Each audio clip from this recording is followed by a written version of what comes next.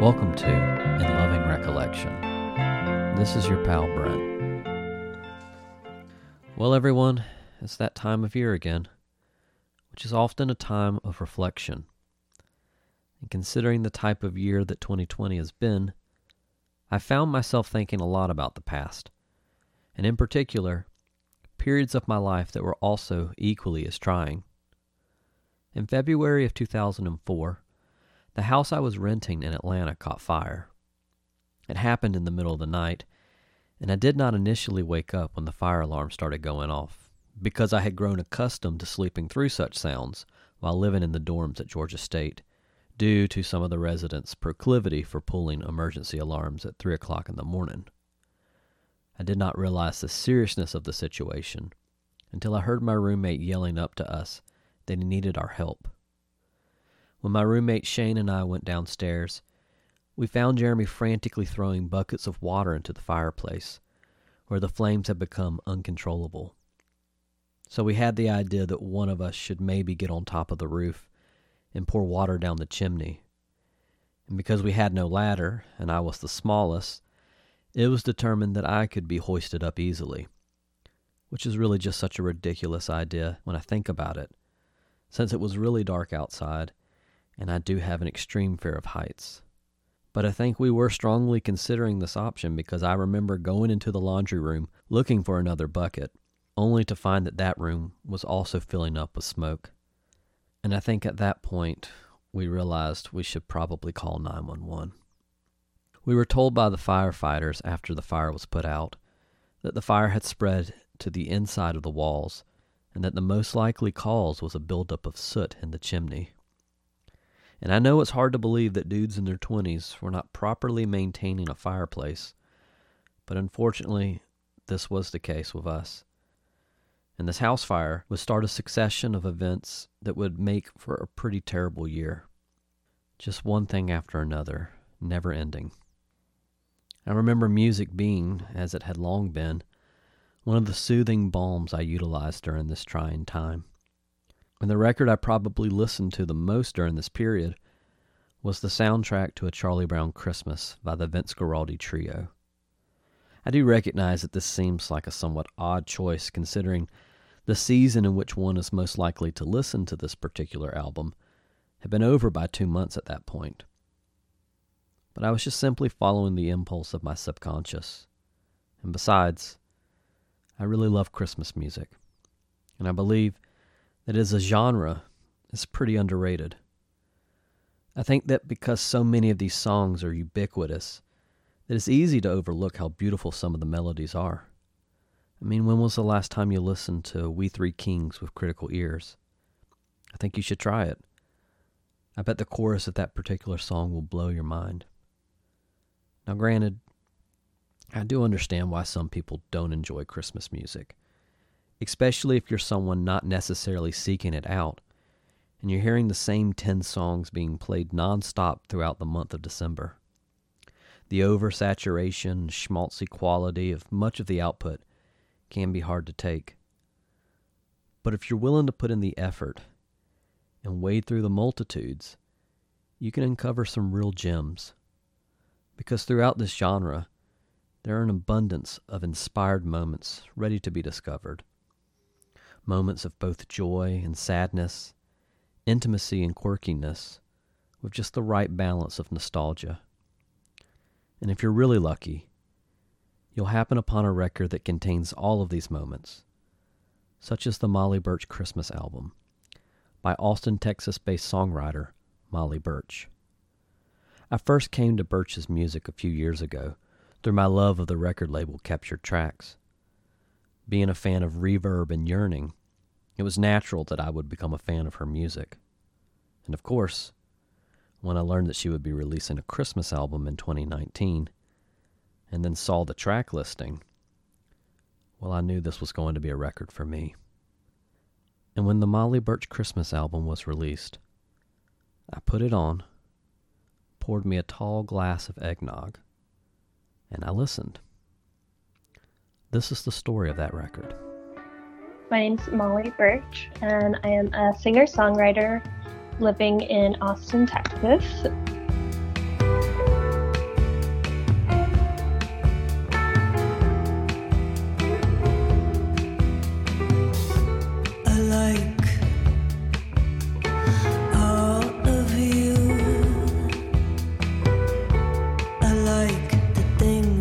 say, the things you do. Every day I wake up, watch you as you go. You don't have to tell me, baby. I know. Last year, I released my third full-length album, and it was a Christmas album called the Molly Birch Christmas Album. Yeah, it was kind of like a big project for the entire year. I curated all the songs. I was heavily involved in like the album artwork, did all the vocals on the record. Yeah, I basically it's just like my baby. Raised in California, Molly Birch fell in love with singing at an early age. But upon entering her adolescence, she would grow reluctant to share her talent.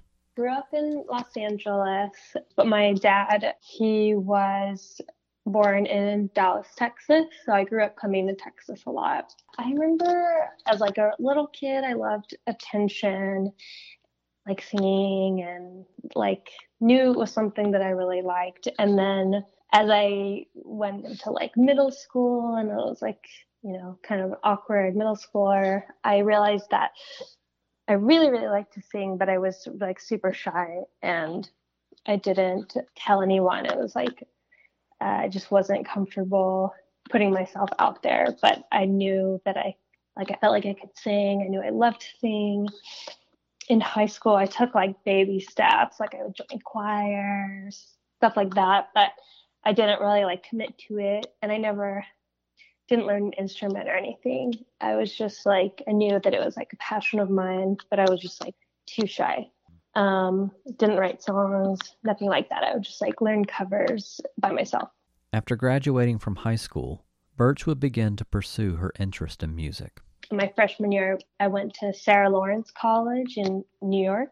It's a liberal arts school, and they don't have majors there. So it was kind of a cool way to dip my toes into learning about music because you didn't have to declare a major. You could just like take whatever classes you wanted to, and you could focus a lot on a certain subject. It was basically a major, but they just didn't call it that. So I decided to study music there. I think because it was so loose, I felt comfortable to make that choice. I don't really remember that year that well, but it wasn't that rigorous or anything. It was, but then when I transferred schools, I went to a more like traditional college, I guess. My mom, who now lives in Atlanta, she had moved to North Carolina after I graduated high school. So after my first year of college, I transferred because it was just too expensive. And I ended up in North Carolina and because I got in-state tuition. So I finished my college degree in music at UNC Asheville. Yeah. It is during her time at the University of North Carolina that Birch would begin to experiment with songwriting. When I was at Sarah Lawrence, I still hadn't learned to play any instrument. Yeah, and I think I still I had such a like insecurity about that. Like I just didn't think that I would ever write songs, and I didn't really want to try. So, but when I moved to Asheville, I feel like it was like my junior year, I formed my first band. We wrote songs like together. So I didn't really write my own songs until I moved to Austin. Prior to relocating to Austin and starting her solo project, Birch begins a relationship with future collaborator Daley Tolliver.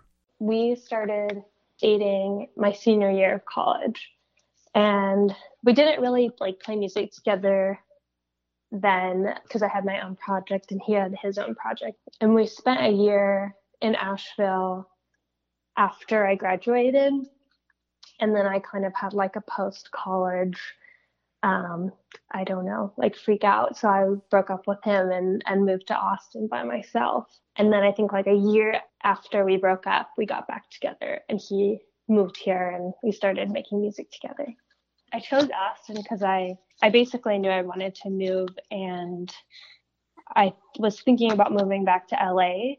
But I think because I had been living in such a small city for like the past 4 years, I think I was like intimidated by moving back to LA, even though that's where I was from. And, my friends and some of my family was still there. So I was thinking about it, but then I had met this guy and he lived in Austin, and I was like, oh, okay, I'll move to Austin. So I just sort of jumped into a new relationship. And I think also it seemed like a bit easier because it's a smaller city and I knew music was here. And even though like I didn't really know anybody except my new boyfriend, it just like felt like more manageable to live in a smaller city than LA. So I moved here and I had a lot of time by myself because, again, didn't know anybody. And I started writing songs on a ukulele because it's really easy. But yeah, when I moved, it was like a good push to, I was like, oh yeah, I guess I should write songs. Most of like my first songs I had written around my first album, Please Be Mine. And I think it took about probably 2 years for me to make friends and meet musicians. And then in that time, Daly moved here. So I got a band together. Eventually, Birch would sign with the great New York-based independent label, Capture Tracks, who would release her debut record, Please Be Mine, in February of 2017.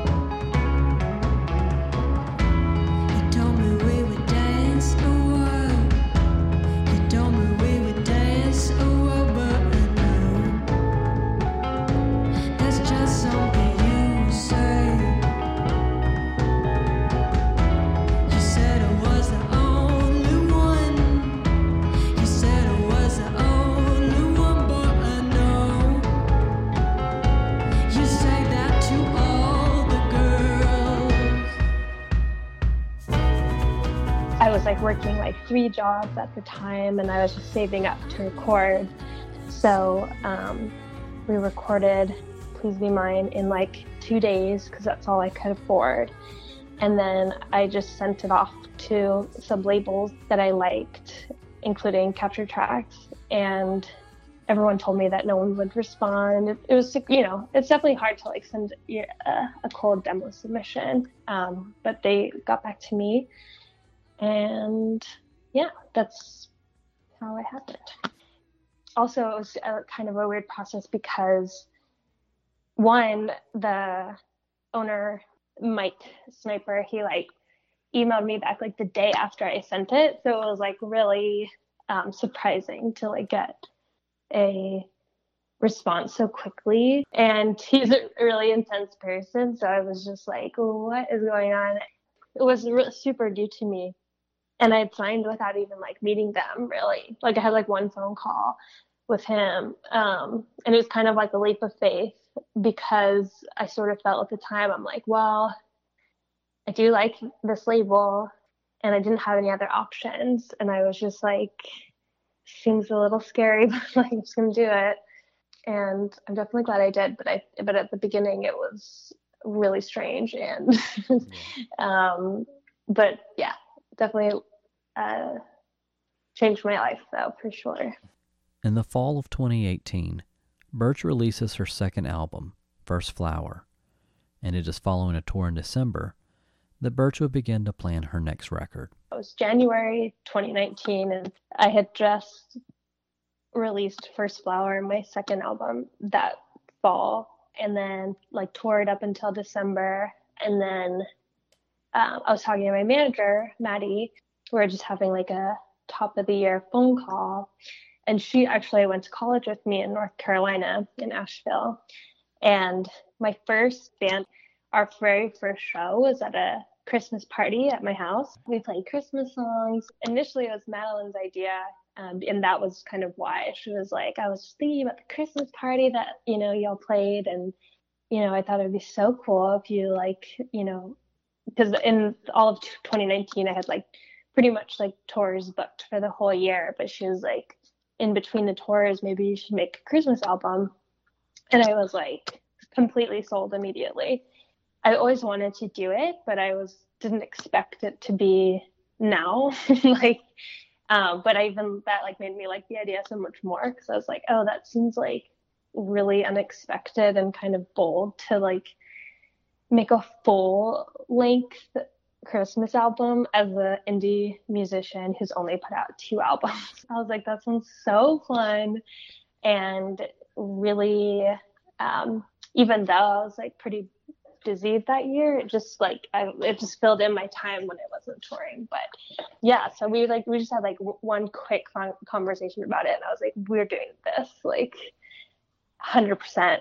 And the label was excited, and I think at the very beginning I knew that I wanted to write a couple original songs, but mostly obviously be a covers album.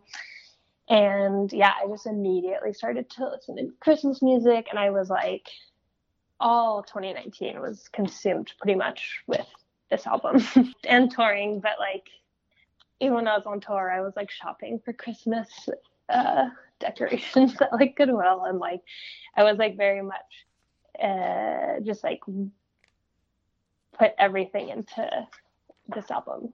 A lot of people don't like Christmas music. That was sort of my goal with this album, and like picking the songs and writing the songs. I wanted it to be, well, one, reflect like songs that I like, and then also, you know, I really did want to appeal to people who, you know, love Christmas music and people who don't. I kind of just wanted it to just I just wanted everyone to like it. I don't know if that happened, but yeah, I also did want to put like fun in it. That's why I have my comedian friends on a track, and I had kids on a track, and like I feel like there's more, like I tried to bring in, you know, some campiness, but yeah, I definitely didn't want it to be like in your face, super annoying Christmas music, which definitely exists. The majority of the album would be tracked in Austin, with some additional recordings done in Los Angeles. My dear friend, Will Patterson, he engineered it, and Will is an amazing musician, and he also does commercial work. It's like his studio, and he doesn't record that many bands, but I knew I really wanted to do it with him, so he let us record there. And we recorded in April, I believe, of 2019. Yeah, it was just really fun. I feel like it wasn't even weird to record Christmas music in the spring, just because I had been listening to it for like since actual Christmas. And I like got decorations for a studio and stuff. We just had so much fun. And it was fun. So obviously Daly was on it. And then my friend Luke Norton, who lives in North Carolina, I went to school with, and he was in the original Christmas band in North Carolina. So I flew him out to be on it. So it's basically like the 4 of us were at the helm and just swapping parts and everything like that. And then just bringing people in to play. But yeah, it was mainly me and Luke and Daly and Will. But yeah, we did it part by part. We had Daly and Luke swapped like playing bass or guitar and keys, and I knew roughly like how I wanted the songs to be arranged or what vibe I wanted, but we had a little bit of pre-production, and then we kind of just figured out the rest in the studio. It was the first time I had really recorded that way, because my first 2 albums were pretty much, especially the first one, was like recorded live band and then adding overdubs. Yeah, so recording it piece by piece was new to me, and I really liked it more. I was like, oh, I think I'm really like glad that I made it, because I think it just really inspired me to record in a new way and write in a new way. It was like a really cool palette cleanser, I think, between, you know, my second album and writing my third one. And in the end, they made a record.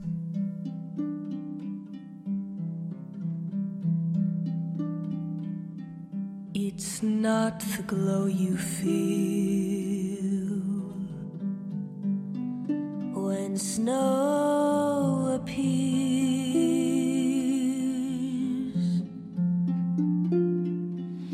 It's not the Christmas card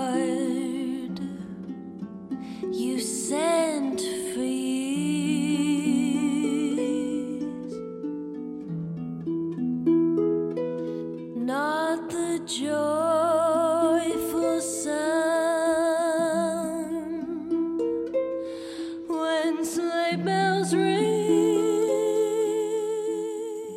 The Molly Birch Christmas album opens with the track The Secret of Christmas, featuring Birch's soaring vocals accompanied only by harp. The sparingly arranged number greatly exemplifies the strength of this record's track sequence, expertly opening as all great albums do, with a track that just effortlessly sets the mood and tone for the entire record. I had never heard that song before researching what songs I wanted to do, and I found Ella Fitzgerald singing it, and I just fell in love with it. And that version does have harp, but it's like a lot more lush. It has like strings, and it's just a bigger instrumentation, but I just love the idea of having a harp, just like stripping it back and making it all about, this really beautiful ballad and vocal heavy. And I suggest the secret of Christmas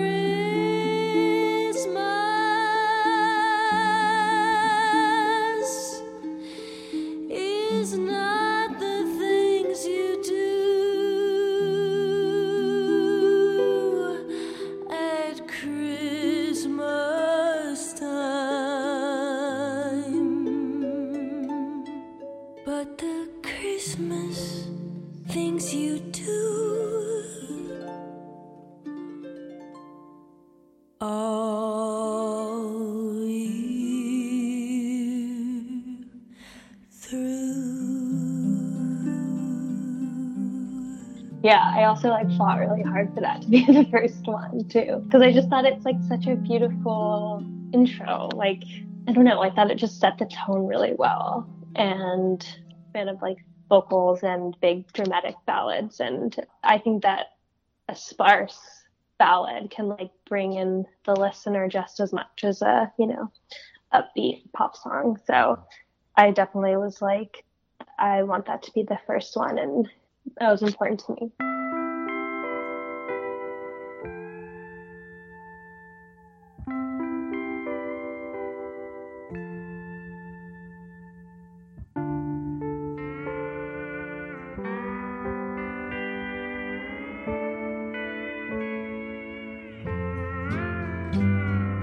Hey, maybe I'll dye my hair.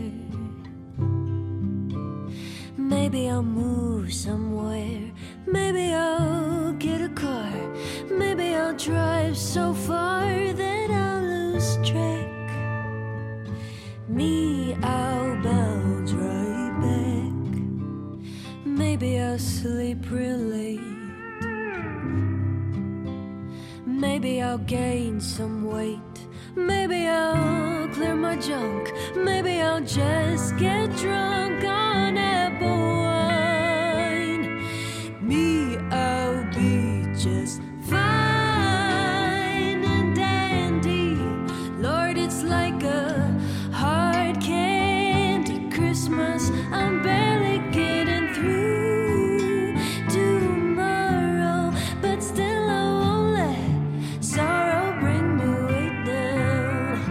I'll be fine and dandy. Lord, it's like a hard candy Christmas. I'm barely getting through tomorrow, but still I won't let sorrow bring me way down. Birch's rendition of the incomparable Dolly Parton's Hard Candy Christmas, which originally appeared in the 1982 film The Best Little Whorehouse in Texas, continues the sparseness of the previous track, easing the listener in and creating a true listening experience that gradually adds in more instrumentation to the sonic space, including electric piano, light percussion, and some wonderful pedal steel guitar provided by musician Sam Costler. We knew him from North Carolina as well. And he's our buddy that moved to Austin a couple of years ago. But yeah, he's one of Daly's really close friends, and he recorded on First Flower. He did rhythm guitar. But yeah, he's an amazing pedal steel player, so I was like, he has to be on it. Dandy, Lord, it's like a hard candy Christmas. I'm barely getting through tomorrow, but still I won't let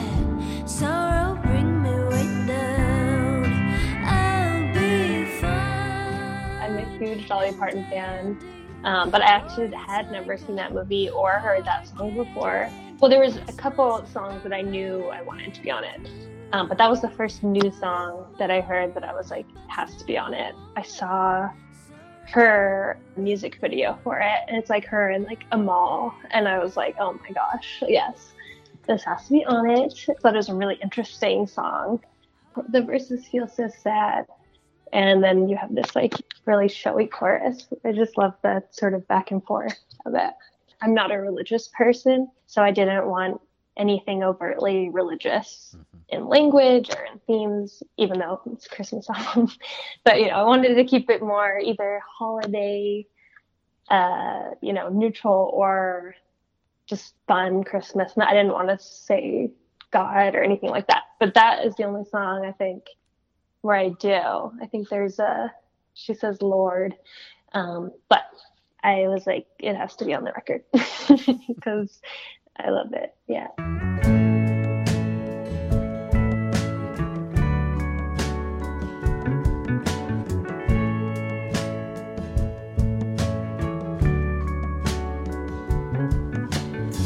Snow Queen of Texas left Paris in a cloud of smoke. They say that she may be beaten, but I know that she's not broke. She's living in a cool green farmhouse. If you go to Houston, be quiet as a mouse. Following Hard Candy Christmas, and in keeping with the Texas theme, is the country soul number Snow Queen of Texas, which was originally recorded by the Mamas and the Papas for their final studio album, People Like Us. And though it's doubtful that the original intent of this song was meant for the holiday season, in this context, it totally works, which really speaks to Birch's skills as a curator. Snow Queen, save a cold kiss for me. I'm on my knees, Your Majesty. Snow Queen of Texas left Paris in a cloud of smoke. They say that she may be beaten, but I know that she's not broke. She's living in a cool green farmhouse. If you go to Houston, be quiet as a mouse. I love Mamas and the Papas, and that one was my sister's idea. While I was pulling all these songs, I was asking like my sister Sammy if she had any ideas, or asking like close friends and family what their favorite songs were, polling everyone. And that was on her list. And she was like, that'd be so cute because you live in Texas and it's not a Christmas song, but it's a nod to where you live. And yeah, that was like an immediate sell. I was like, that's so cute. And when we recorded it, we did not stray far from the arrangement just because it's so cute and like classic. I was recording with a bunch of boys, so they all did the background vocals.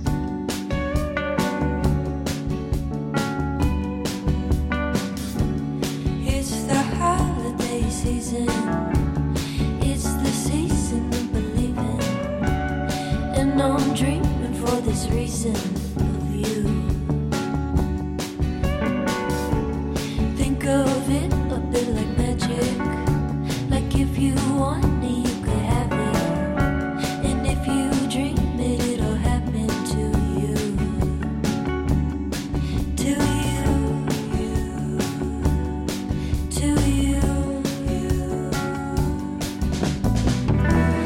When I think hard enough, I just want your love, and I want to be the one that you're also dreaming of.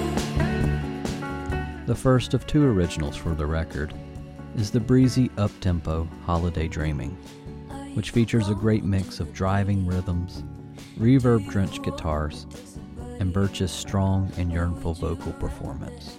I was so intimidated, and I was like really procrastinating writing the original songs. My goal was 2, and I did 2. But yeah, it was just like, how do you write a Christmas song and not make it insanely cheesy? Like, I just didn't know how to do it. But yeah, I feel like once I started just shedding that creative block. I just had fun with it, and I just tried to write like how I did, and just sort of, I don't know. I think I like went into writing the songs as I did picking the tracks, where I did want the songs I wrote to be like Christmas neutral almost. Like I wanted them to feel like holiday songs, but not so in your face. So I think that was like my goal. But I definitely like went about writing them differently than I write my own music. Sort of just saw it as a job or something, even though it is my job. But like it was a challenge. But yeah, and I think if I were to write Christmas songs now, I think I would do it differently. So yeah, I think I was just like with that one thinking, okay, I'm at a holiday party, just make it a love song. But yeah, I was in the end happy with the songs that I wrote. I think my next Christmas album will be different if I ever do another one. I want to.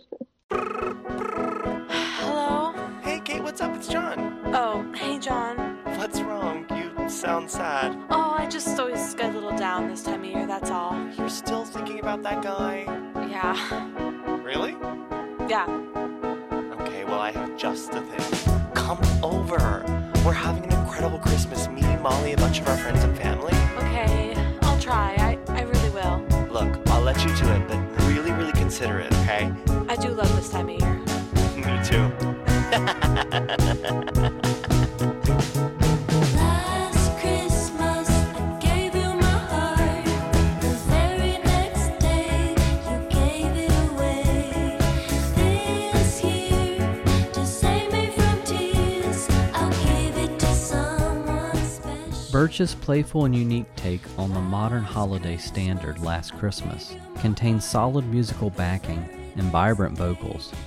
But what really elevates this track and sets it apart from the many versions that have come before are the extremely charming contributions of comedians Kate Berlant and John Early. Well, Kate is basically like my sister. She's my older sister's best friend, and we all grew up together.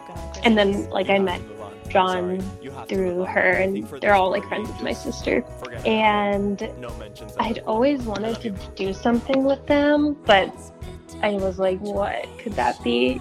And then when I decided to do a Christmas album, I was like, oh, this would be perfect to do something with Kate and John, just because I think they're like the two funniest people alive, and they were so great together. And John really can sing. Merry Christmas. I wrapped it up and sent it with a note saying I love you, I meant it. Now I know what a fool I've been, but if you kiss me now, I know. Not that Kate can't sing, but he can sing, and he also does an amazing Britney Spears impression, which we have like a little taste of at the end of the song. I think I'm trying to remember now, but I think my initial call was John. At first, I was like, "Oh, y'all will just sing because that'll be so funny," and then I think it was John's idea to have, like we'll do a little bit, and I was like, "Oh, that'd be perfect." There's so many like just natural like instrumental breaks in that song, and it's so repetitive. We had John do harmonies, and like he has his own verses. I haven't listened to it in a long time, so I'm trying to remember. And then I was like, wanted them to just go off at the end. I was like, both of you are soloing, like vocal solos. Exact energy and put it straight into the song. Yeah. Merry Christmas! Okay, is it just me or do you sound amazing? Oh my god, it kills me. And then and then there's just so natural at improvising and working with each other. So that was really easy to come up with this storyline of like him encouraging Kate to like come out to the party or something. And yeah, they're so funny. I was like crying, laughing, because we were probably had just like an hour or two in the studio, and we just had them completely like improvise little bits, and there was so much to pick from. So editing that was like really hard. So many people have covered Last Christmas, but it's so fun. So I was like, I don't care. I want to do it. And that was another thing too. When I was picking the songs, I was like, I don't want every song to be something that's been covered a lot. But for that one, I was like, it's just so fun. We're doing it. And I just thought that was the perfect one for them to be on, just because it is kind of such a silly song, and it is covered so much that I thought that would make it unique to have them on it. And I'm also so curious, like, how someone perceives that song if they don't know them. I mean, I don't care. I'm just I'm curious. But we had the best time recording this. I'll be home for Christmas. You can count on me. Please have snow and mistletoe and presents under the tree. Christmas Eve will find me where the love light gleams.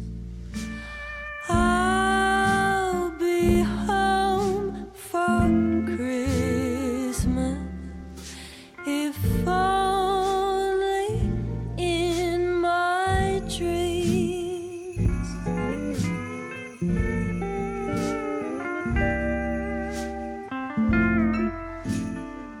Channeling the sounds of a lonely honky-tonk on Christmas Eve, the oft-covered Yuletide classic, I'll Be Home for Christmas, gets the country jazz treatment, and again contains another impressive vocal performance by Birch. This one was one of the ones that I knew I wanted on the record, because I wanted like classic songs that most people know, and I wanted people to be like, oh, that's my favorite Christmas song. I had performed it when I was in college at another Christmas event.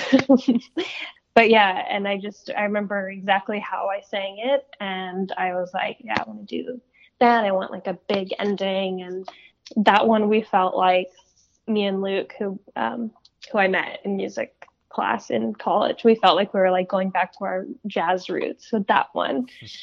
And that was sort of just the vibe of that, was to make it really jazzy. Find me where the love light gleams. I'll be home for Christmas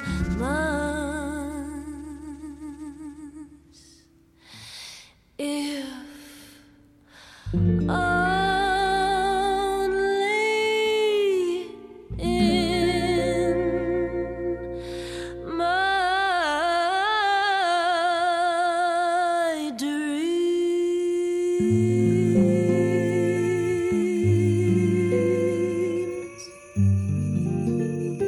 I think, why this was so cool for me to record, like, I just felt like it was such a good experience to do before working on like my third record, was because even though my first two albums are really vocal heavy, I think I was holding back a bit, just like exploring things, having like a super dramatic vocal moment where I'm like doing a crazy run. Like I haven't done that, I don't think, on my other albums.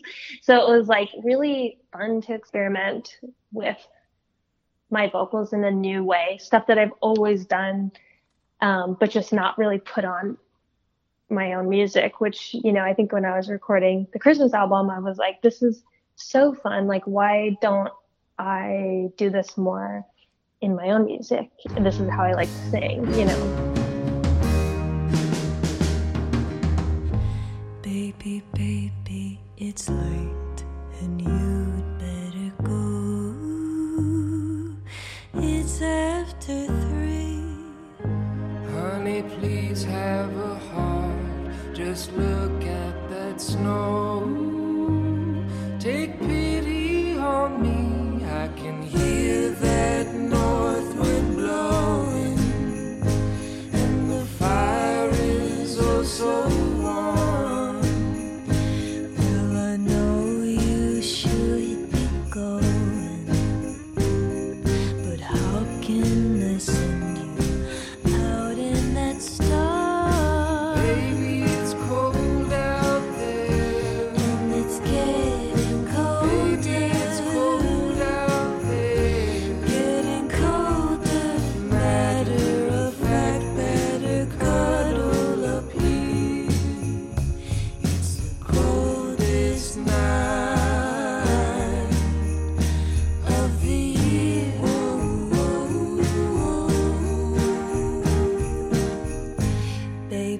Originally recorded by the British Invasion duo Twice as Much, with future freak folk icon Vashti Bunyan, the track The Coldest Night of the Year is a pop gem that features pounding piano, a great McCartney-esque bass line, and wonderful vocal interplay between Birch and Austin-based artist Jesse Woods. And unlike another song associated with the holidays about it being too cold outside, the lyrics of this song will not make you cringe. This was the idea from Pam from my label. She was like, this song's so great. Like, listen to this song. And then I was like, oh my God. And I knew exactly who I wanted to sing it, which is my friend Jesse Woods, who's my friend in Texas. I just love his voice. And yeah, I was like, that has to be a duet with him. That song, I feel like she and him did it on one of their Christmas albums, which was, I was trying to avoid any overlaps like that. And especially, like, I didn't want any overlaps with, like, any contemporary, I mean, I wouldn't call them indie, really. I would say they're more mainstream pop, but I definitely was, like, scoping out other albums and not wanting to do it. But yeah, but that one I was like, well, I feel like only they did it, and it's not that widely covered, and I just loved it so much. And we pretty much stayed with the arrangement, and yeah, it was really fun to work with Jesse, and he's so good at singing harmonies. And yeah, I love that one.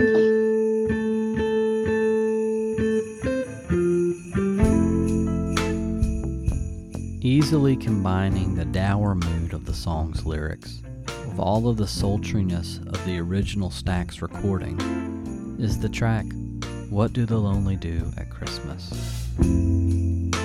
'Tis the season to be jolly, but how can I when I have nobody? The Yuletide carol doesn't make it better, knowing that we won't be together. A silent night, I know it's gonna be joy to the world, but it's gonna be sad for me. What do the lonely do at Christmas? Oh, oh, oh. What do the lonely do at Christmas time? This one, yeah, Luke, who recorded on the record, he sent me the Christmas in Soulsville, and there was like a ton that I loved and kept adding to like my playlist, but What's the Lonely Do really stuck with me and like was my favorite. I just know like the end, I wanted to, again, yeah, that was like my Mariah Carey moment where I just really wanted to like riff, and I think that was like sort of a decision made when I was tracking vocals. What do the lonely do at Christmas? Oh, oh, oh. What do the lonely do at Christmas? Oh, oh, oh. What do the lonely do at Christmas? Oh, oh, oh. What do the lonely do at Christmas? Again, not something that I had never really done in my previous albums, but it feels like so me, and I think that was like a really good experience to commit to that, because it's just like really opened me up in that way where I'm like, yeah, like this is what I like to sing, and I need to transfer this to how I write songs. So I feel like that song in particular really inspired me onto working on new music.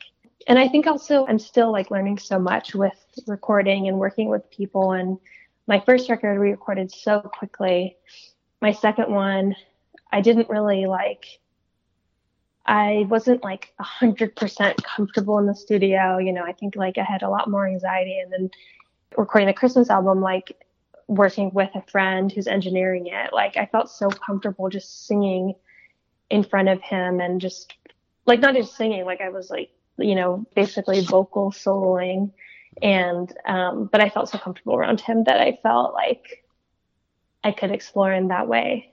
But yeah, that one's, I think, one of my favorites. I don't need much, not much at all, but it's getting so cold outside, and I need someone to keep me warm, a hand to hold, a love. By that's effortlessly mine. transitioning from Soul Seductress to the Sweetheart of the Rodeo, the track New Year Love, which is the second original written specifically for the record, greatly exemplifies Birch's versatility as a vocalist. When I think of all the things in this world I could buy,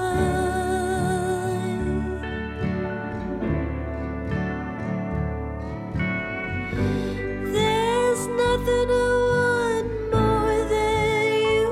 I'm not lying.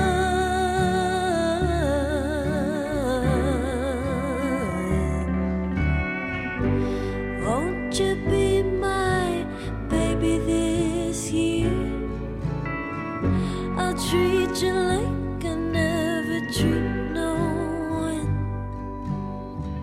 Won't you be my new year love?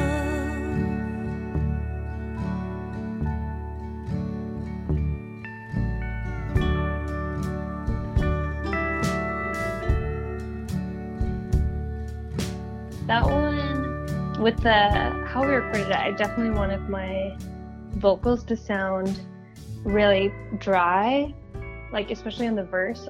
I haven't listened to this in a year, but I'm pretty sure what we did was the verses were very dry, very present, crisp vocals, I believe.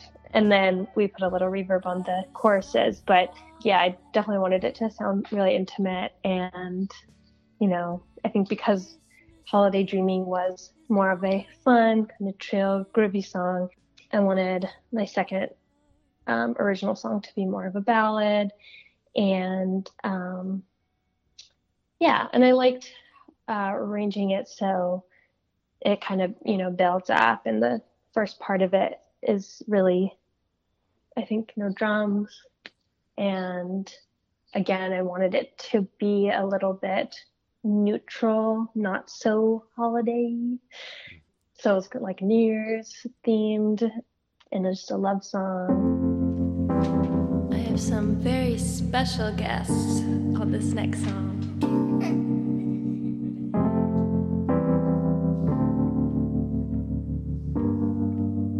Y'all ready? Have yourself a merry little Christmas. Let your heart be light. From now on, all your troubles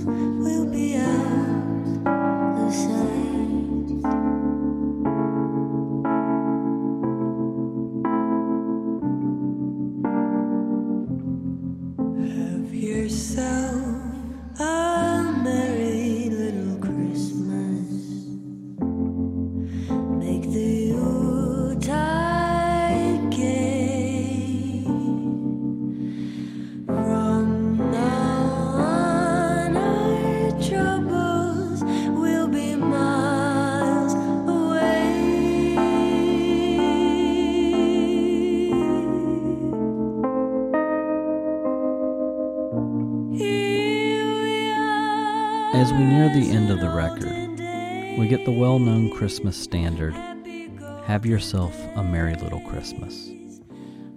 With it being one of the most often performed songs of the holiday season, it's easy to forget the poignancy of the song's lyrics. But in Birch's affecting rendition, the sweetness is amplified through its sparse arrangement and inclusion of children singing. That song, I also knew I wanted to be on the record because I love singing ballads. So I was like, this has to be on it. And I love Judy Garland's version of it. I didn't have the idea to have kids on it until kind of closer to recording, because my old roommate, my friend Katie, I used to babysit these two girls like years ago, and she sent me this song that I recorded with them, and I totally forgot we did this, but it was like close to Christmas, probably like 2014 or something. I can't remember, but for their parents, I like recorded just like on GarageBand at my house when I was babysitting them. We recorded like 3 Christmas songs. And it was a Christmas gift to their parents, and she had them on her computer, and she sent it to me, and I was like, oh my God, I totally forgot I did this. And it was so cute, like just their voices singing. I can't remember what the song was, but they were like singing this Christmas song, and the recording sounded terrible, and I was like, oh, we can't use this. That sucks. Like, I would love to have like used this for the album. But then luckily I have a cousin here who has kids. So I asked her if her kids would want to be involved and if they had any friends that wanted to be involved. Yeah, so my cousins are on it with 5 of their friends, and they were kind of varying ages, like 6 to 9. I don't know. I can't remember their exact ages, but it was so cute. We did it 4 at a time, basically, so like 2 groups, and just like and they could all read, so yeah, can't remember how old they were, but yeah, so we were like just sort of, I almost felt like we were like teachers basically, but we were like conducting them, and they were so cute and so sweet.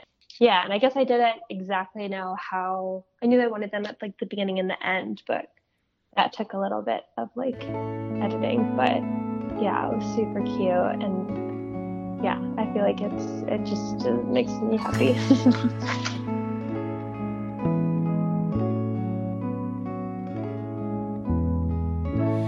No more champagne and the fireworks are through. Here we are, me and you, feeling lost and feeling blue. It's the end of the party, and the morning seems so gray, so unlike yesterday. Now's the time for us to say Happy New Year, Happy New Year.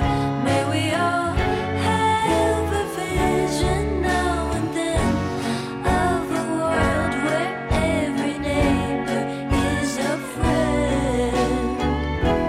Happy New Year, Happy New Year. May we all have our hopes, our will to try. If we don't, we might as well lay down and die. You and I. Sometimes I see how the brave new world arrives, and I see how it thrives in the ashes of our lives. The penultimate track is Birch's loving and faithful recreation of ABBA's Happy New Year.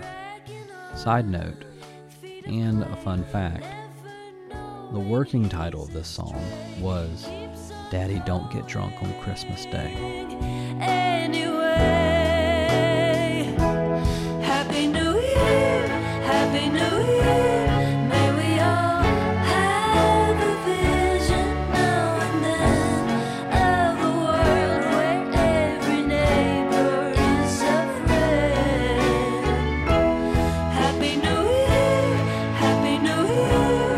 May we all have our hopes, our will to try.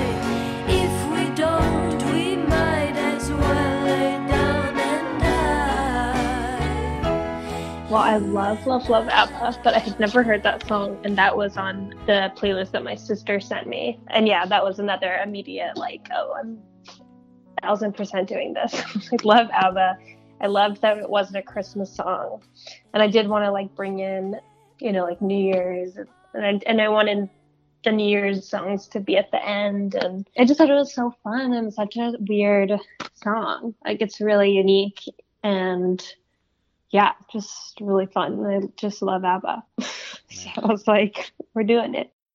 Should old acquaintance be forgot and never brought to mind?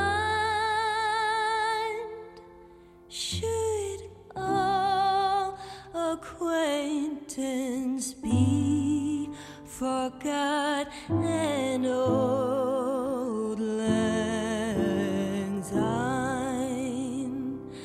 For old lang syne, my dear, for old lang syne, we'll take a cup of kindness yet for old lang syne.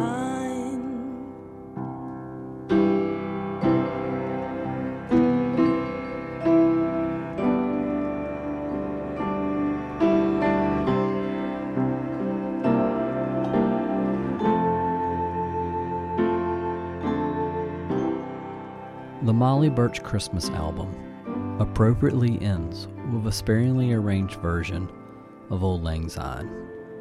Subtle touches of piano and vibraphone create a musical backing on which Birch's vocals can once again soar. But it's during the track's final moments, when Birch is joined by other singers on the song's final refrain, that this recording becomes something truly special. And then is nicely concluded with the sound of popping champagne bottles and friends expressing their love for one another. Should old acquaintance be forgot and never brought to mind? Should old acquaintance be forgot and old lang syne? I feel like it's such a simple song in a way, and there's not much to it. Like, it's very repetitive. So I definitely want it to be simple and stripped down and vocal forward, but then I also really wanted everyone to join in and sing it, because I just love the feeling of that. And I wanted to end with some popping of champagne, pretending it like it was New Year's. And yeah, I don't know, I've always loved the song. I love the movie When Harry Met Sally, and Old Lang Syne plays at the end. And I knew I wanted to end the record with that song. I was really certain of opening with The Secret of Christmas and ending with that one. And I felt flexible on the rest, but those were definite. I think this and I'll Be Home for Christmas, I knew it was going to be on the album. Last year we did 3 live shows. We played the Christmas album in New York, LA, and Austin. And this song is really fun to play because we had the audience sing, and we popped champagne on stage, and it was just really fun. Some shows I feel like people didn't know the words, which I was surprised about because I feel like it's such a classic. But yeah, I love this song. For the album art, Birch and photographer Kelly Girocco create a visual that fully embraces the playfulness of the record. I just had this vision of I wanted it to be a proper set, and I wanted it to be kind of like those I Spy books where I Spy Christmas, where it's just a ton of stuff. And yeah, I definitely wanted to be playful and kind of have a sense of humor about it. But I do love Christmas. One of my good friends, Kelly Girocco, she did my first album cover. She shot it. And everything that is on the cover pretty much. I like thrifted when I was like on tour in between recording the album and stuff. And then I also knew I wanted my cat on it. He's actually photoshopped in it. He was there, but I fell in love with the first photo she took. That was like the test shot, and he wasn't there yet. And she was not mad at me, but she was like, no, that's the test shot. We can't use that. And I was like, that is the shot. And we just need to put you need to Photoshop present. And she was able to do that. The credit, like the fold out in the album, that's him. He's not Photoshopped. But yeah, we had so much fun with that. And the back cover is like close up of my shirt and this little brooch, this like gold brooch that says my name. My grandma, who's lived in Dallas, she's not alive. My sister found this picture of her that basically looked like the back cover, like she's wearing a little collared shirt, and she had a brooch just like that said her name, Nell. And I was like, okay, I have to find this or make this for the cover. I love this. And then I found one already made like on Etsy. It was so strange. It was just like basically exactly like it. And it was my name, and I ordered it. And why I think the USPS, because they delivered it literally the night before we were shooting the cover. It was like so great. Like I thought it wasn't going to come in time, and then it did. Captured Tracks releases the Molly Burch Christmas album on November 15th, 2019. And for Burch, the experience of putting this particular record out would not be like previous efforts. It was definitely a different thing than releasing, an original album. I think people were excited about it. We sold out of vinyl. Like I think that I don't know. It was a totally different experience because it's a way shorter campaign. I think we like announced it in October, it came out in November, and then it's like Christmas, and then it's done. But we're repressing it this year and can repress it for as long as we want to. And that's another thing that I loved about the idea, is just being able to have something to keep putting out. This year, obviously, is going to be a lot different. Last year, we had like 3 shows. It was like a way bigger build up and deal. And this is just like we're repressing it. But yeah, I mean, like our shows were so fun. That was like the most fun ever. I just worked really hard on making those like fun and special. And we all had, like my whole band was in green turtlenecks, and I had a big poofy red dress, and like it was just really fun. So yeah, this year will be very different. I hope people will be in the Christmas spirit. I don't know. Released towards the end of 2019, the Molly Burch Christmas album entered a world that was unaware of the year that lay ahead. 2020 has been a time of great uncertainty and tremendous loss. And as this particular shit year nears its end, it's easy to be cynical. But to quote Kate McAllister from the holiday classic Home Alone, "This is Christmas, the season of perpetual hope." And at its purest, that's exactly what this holiday is about. It's a time of love, joy, reflection, and genuine sweetness. The Molly Burch Christmas album is an embodiment of this spirit. And as for Burch's feelings on it, she's grateful to have had the experience of being able to make this record. I look back at it with such fondness. I'm so happy that we made it, and making the covers record, I feel like, inspired me in so many ways with writing my new music. I think just because like I had experienced so much anxiety with my second album. Like I wrote a year after I released my first one, so it was not rushed, but like I felt I was just putting pressure on myself. I felt really anxious, and then like making a whole album and not having to think about those anxieties and just having fun recording. I just feel like all that energy was put into writing my next album, and I had so much fun with this album in so many ways, and I just feel like it was definitely like a really important chapter in my life.